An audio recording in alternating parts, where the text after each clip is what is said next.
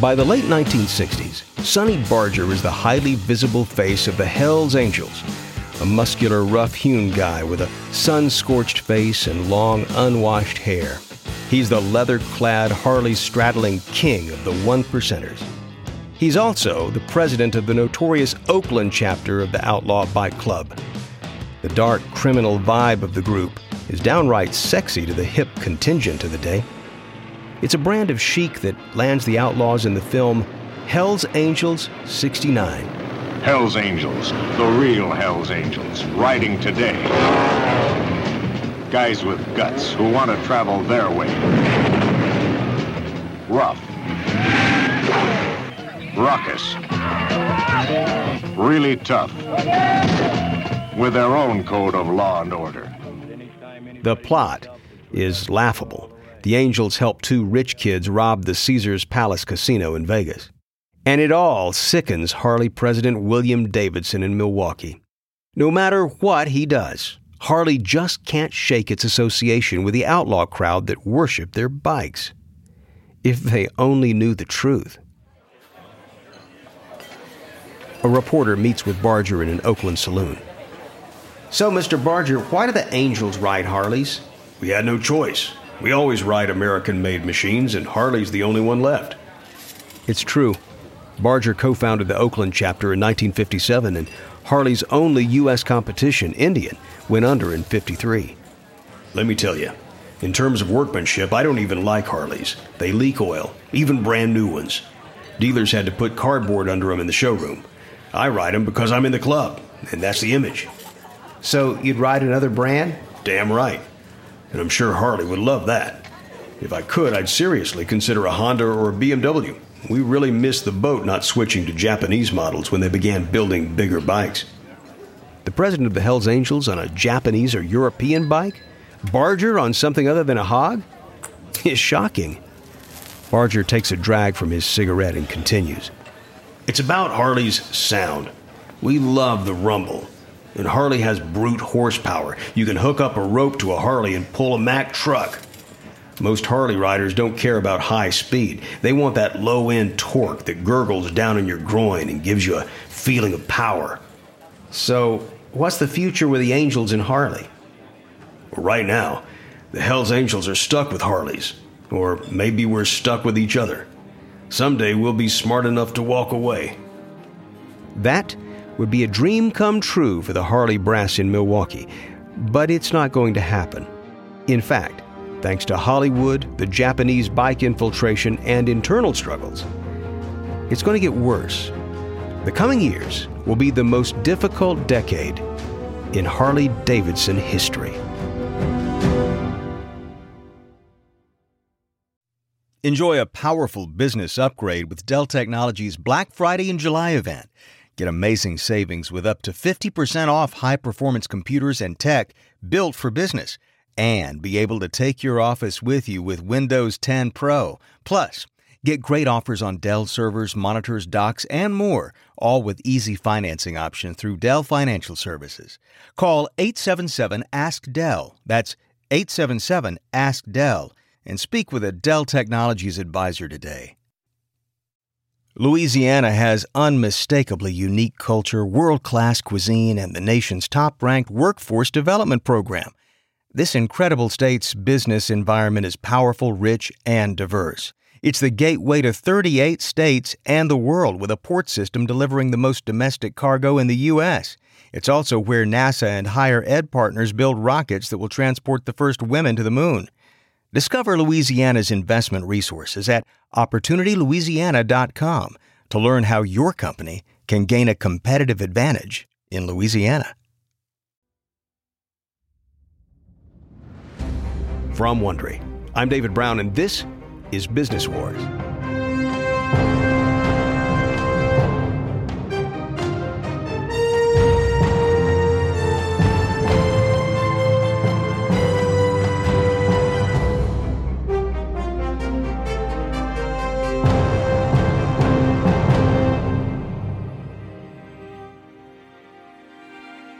In the last episode, Honda took over the American motorcycle market.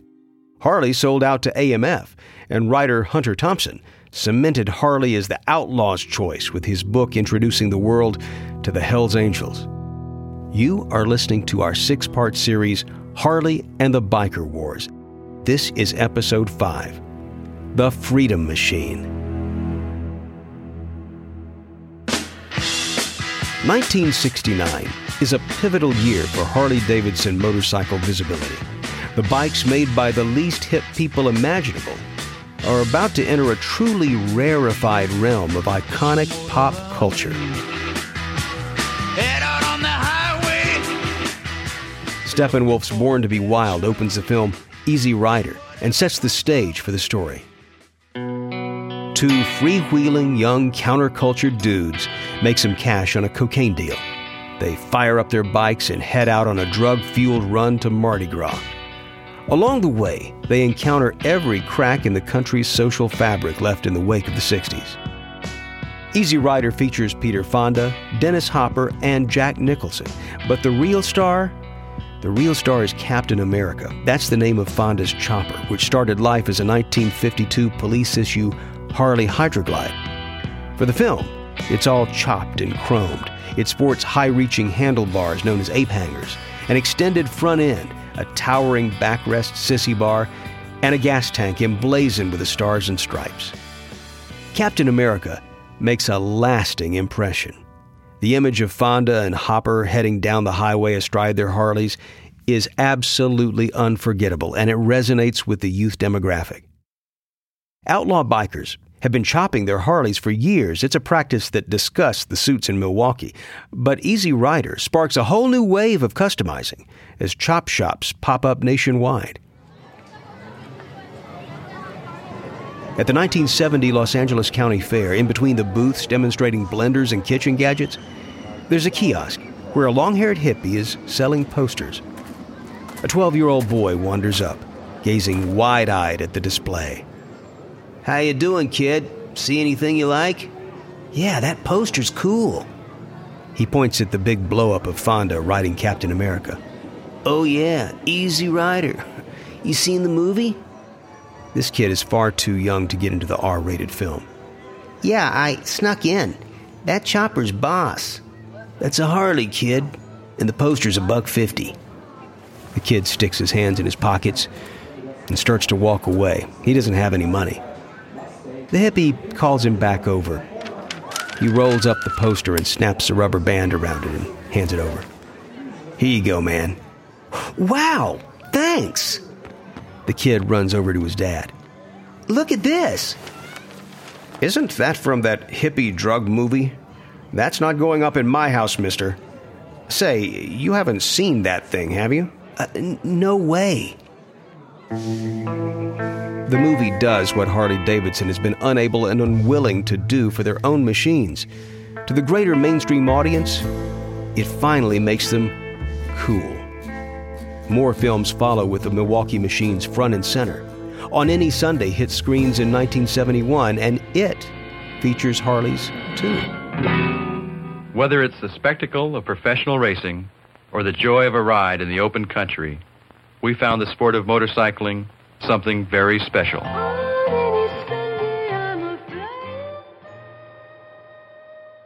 Starring bike enthusiast actor Steve McQueen, it's the consummate documentary on all forms of motorcycle racing. It even gets an Oscar nomination for Best Documentary. The 1973 film Electra Glide in Blue is literally named after a Harley model favored by police. It stars Robert Blake as an Arizona motorcycle cop who rides one and goes from harassing hippies and using the Easy Rider poster for target practice to sympathizing with him. I hate that motorcycle they make me ride. I'm here to tell you there ain't nothing in the world I hate worse than that elephant under my ass. The 60s and 70s produce a run of dozens of biker exploitation titles. Savages from Hell, She-Devils on Wheels, Satan's Sadists, and Chrome and Hot Leather, to name a few. Most are low-budget offerings, but so what? It's all a big, fat, trendy promotion for the Harley brand.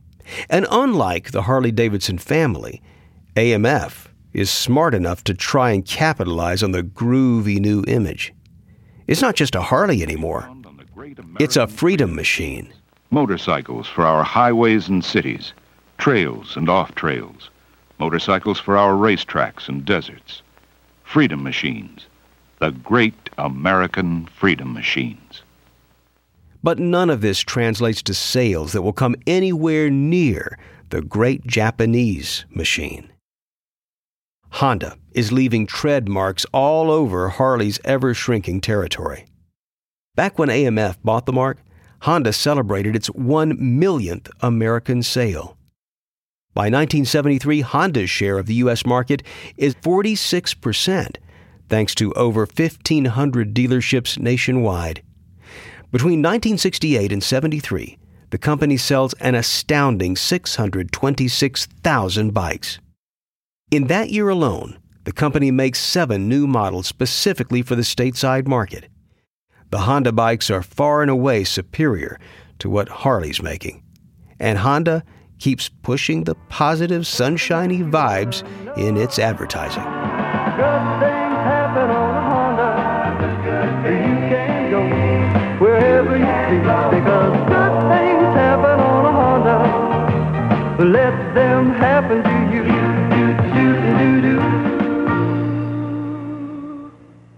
Good things definitely aren't happening at Harley.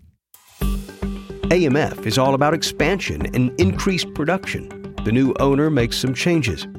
To take some of the strain off its outdated Milwaukee plant, it divides Harley manufacturing between the ancient Milwaukee facilities where engines and transmissions are made and a newly converted factory in York, Pennsylvania, where frames are created and the bikes are assembled. It's not a good idea. The 700-mile separation between the locations creates transportation issues. And the fact that AMF is calling most of the major shots from its headquarters in White Plains, New York, doesn't help.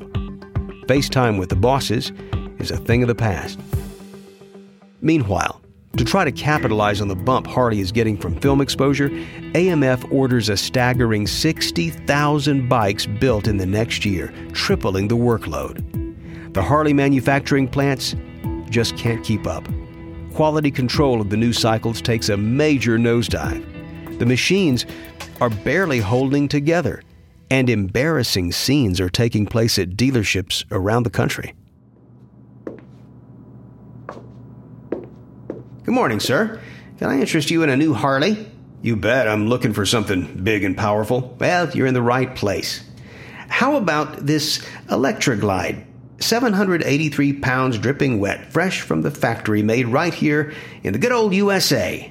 I like the sound of that. She sure is a beauty. The fender's not supposed to fall off, is it? No, sir. Must be some kind of rare malfunction. We'll have it back on in no time.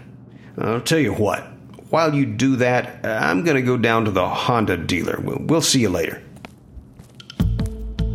At Harley headquarters in Milwaukee, the early 70s brings changes in the family hierarchy.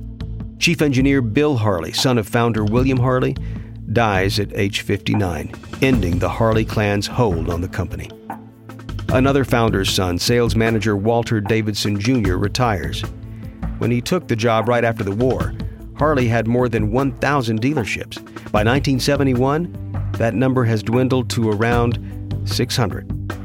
And in 1973, President William H. Davidson, who has guided the company 45 years, also retires. But as the old guard steps down, a third-generation son rises. William G. Davidson, soon to be known as Willie G., is going to bring an entirely new attitude to the company. After graduating from Art Center College of Design in Pasadena, California, he starts at Harley in 1963 as director of styling. He's clean-cut. He wears suits, has short hair and horn-rimmed glasses. Part of his workload includes overseeing design of golf carts and motor scooters. William G. Davidson appears to be yet another faceless family traditionalist. But by the early 70s, he's anything but. The style chief has plans for Harley, and he's redesigned himself as Willie G. He's promoted to vice president of styling for all Harley-Davidson bikes. By now, he's wearing denim, long hair, and a beard. To complete the look, he wears aviator glasses. He's the only one at the Milwaukee offices who has any sense of how Harley might fit in with this new generation. He genuinely loves to ride and mixes regularly with Harley fanatics of all stripes at swap meets, bike runs, and rallies at Sturgis and Daytona Beach. He's a born schmoozer, and he becomes beloved by everybody.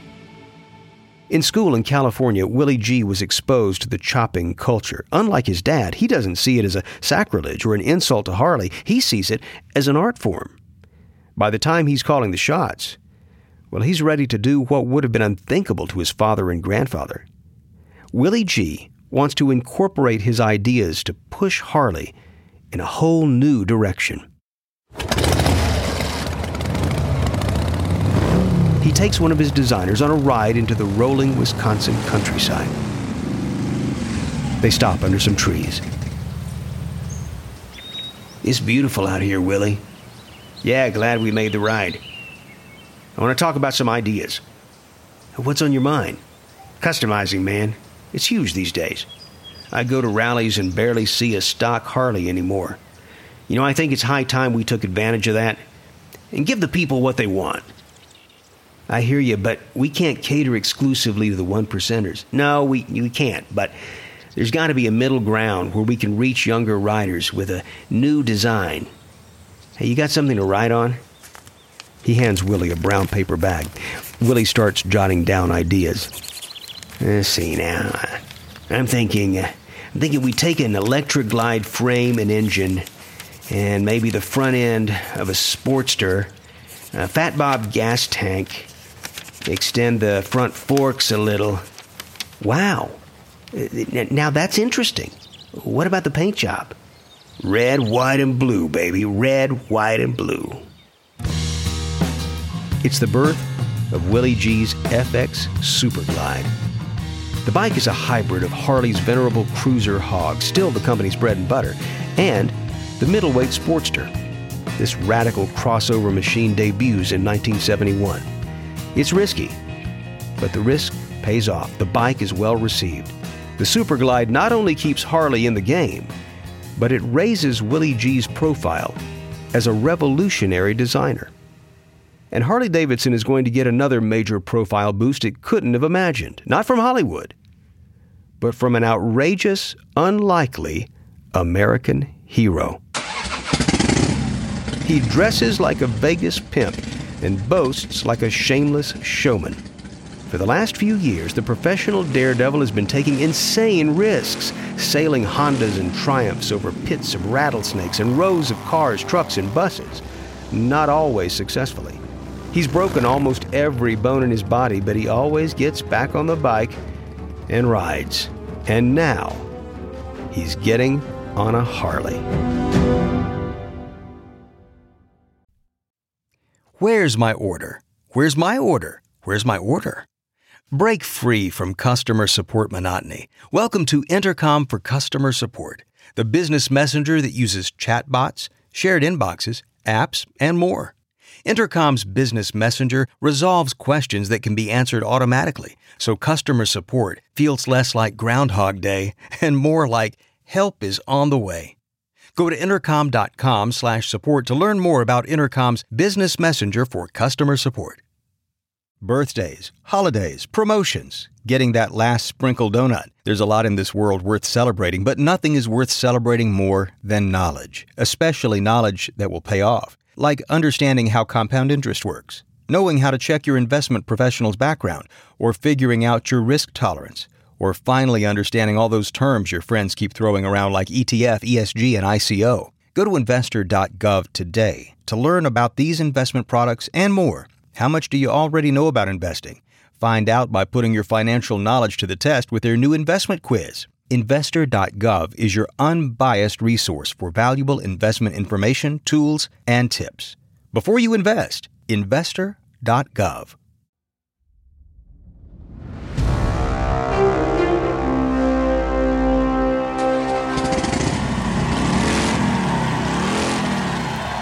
It's 1971 at the Ontario Motor Speedway in California. The place is packed. Evel Knievel is revving his 300-pound Harley-Davidson XR 750. He's in his trademark white leather jumpsuit with stars emblazoned across his chest. He likes the Elvis look. He stares down the ramp that will launch him, hopefully, over 19 cars. As the crowd waits anxiously for success or bone-shattering carnage, Knievel opens the throttle, surges forward, hitting 70, 80, 90 miles per hour, and sails some 20 feet into the air. And it's all over in a matter of seconds. Knievel lands perfect. The crowd goes nuts. He skids the growling Harley to a stop, yanks off his helmet, and lifts his arms to the sky as the worshipers rush towards him. The jump is a world record that will stand for 27 years. 3 months later, Knievel powers the Harley over 13 Pepsi trucks and crash lands. He breaks his collarbone and suffers multiple arm and leg fractures. But a man's got to do what a man's got to do, as Evel reflects a short time later. I wanted to get on the motorcycle and go against death. I was a life risker. I was not outside of the arena looking in. I was in the arena. To be like a life risker or a gladiator of old times, that's what made my life worthwhile at that time. I made a statement at my last jump in Ohio that a motorcycle doesn't have wings, and a man who's supposed to be a professional ought to realize when he's jumped far enough. He'll keep defying death on Harley XR 750s till the end of the decade. But Knievel's spotlight patronage and Willie G's advanced design don't even make a dent in the onslaught from Japan, most notably Honda. While Harley sales are flatlining, Honda is selling millions of bikes.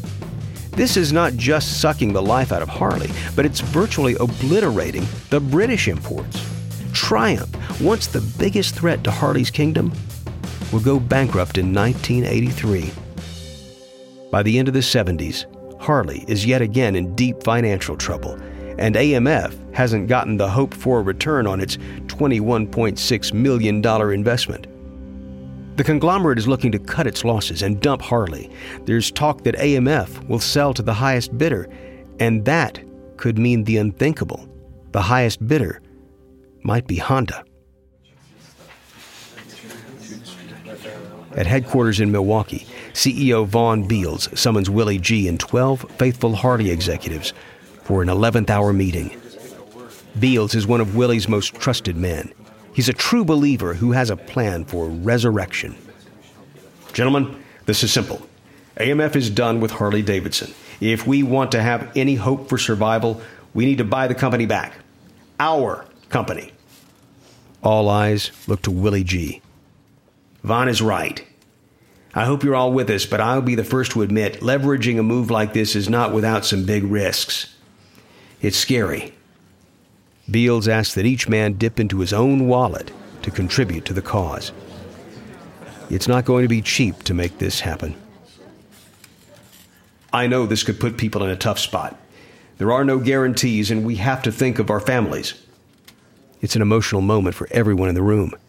This goes deeper than just business for these men. Many of them have devoted their entire careers to Harley-Davidson. Willie G is almost tearing up. I truly believe we can pull this off. I believe we can keep Harley going. But you guys, think it over. I'll respect whatever you decide. It's a Hail Mary proposition based on a singular belief. Despite the monstrous power of the Japanese invaders, there's still a significant market for what Harley-Davidson is selling. And not just what they're selling, but the all-American spirit the brand has stood for since 1903. The Harley-Davidson mojo is at stake. A decision is made. Willie G and the 12 Harley disciples put up between $75,000 and $100,000 of their own cash each. In 1981, with a combined investment and a bank loan, they buy Harley-Davidson from AMF for $80 million. The company announces a new pledge that dates back to its original ideal: motorcycles for the people, by the people. It's a good thing the new owners have faith. They're going to need it. By 1980, the country is entering an economic recession. The bike market drops. Every brand is hit hard. Hundreds of thousands of Honda and other Japanese brands are going for less than 50% below retail. Honda can weather the crisis. Their highest-priced bikes top out at around $3,500. At half price, it's an amazing deal for consumers, and the bikes keep selling. But Harleys range from $4,500 to $7,000, and now they're gathering dust at dealerships nationwide. The company's share of the big cruiser market, the one Harley always owned, has dwindled to 30%. But the company has a savior, and he's about to move to a house in Washington, D.C. President Carter, told by his pollster Pat Caddell that it is all over, reportedly is preparing to concede defeat to Ronald Reagan in the 1980 presidential election. After decades of Hells Angels and druggies and outlaws aligning themselves with Harley-Davidson, the company is about to get unsolicited attention from someone who is the polar opposite, President Ronald Reagan. On the next episode, in an unprecedented move, Reagan steps in with all his political muscle to fight for the Harley cause against the Japanese. The company lives on to move toward a brighter future, but not one without alarming twists. It's a path that leads to a president with an entirely different take on the Milwaukee legend, Donald Trump. From Wondery, this is Business Wars. We certainly hope you enjoyed this episode. Can't get enough of Business Wars? Well, scroll on over to Business Wars Daily. We'll keep you up to date on the most compelling competitions in commerce today, all in the time it takes to, well, check your tires and top off your gas tank.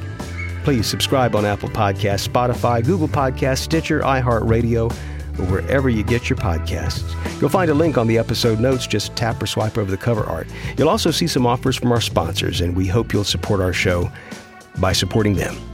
If you like what you've heard, it would be awesome if you could give us a 5-star rating and tell your friends how to subscribe while you're at it. There's another way you can support us. Go over to Wondery.com/survey and answer a couple of questions. Don't forget to tell us what Business War stories you'd like to hear. We should say something about the conversations in today's episode. We can't know exactly what was said, but this dialogue is based on our best research. I'm your host, David Brown. Peter Gilstrap wrote this story. Karen Lowe is our senior producer and editor. Our editor and producer is Jenny Lauer-Beckman. Sound designed by Bay Area Sound. Our executive producer is Marshall Louie. Created by Hernan Lopez. For Wondery.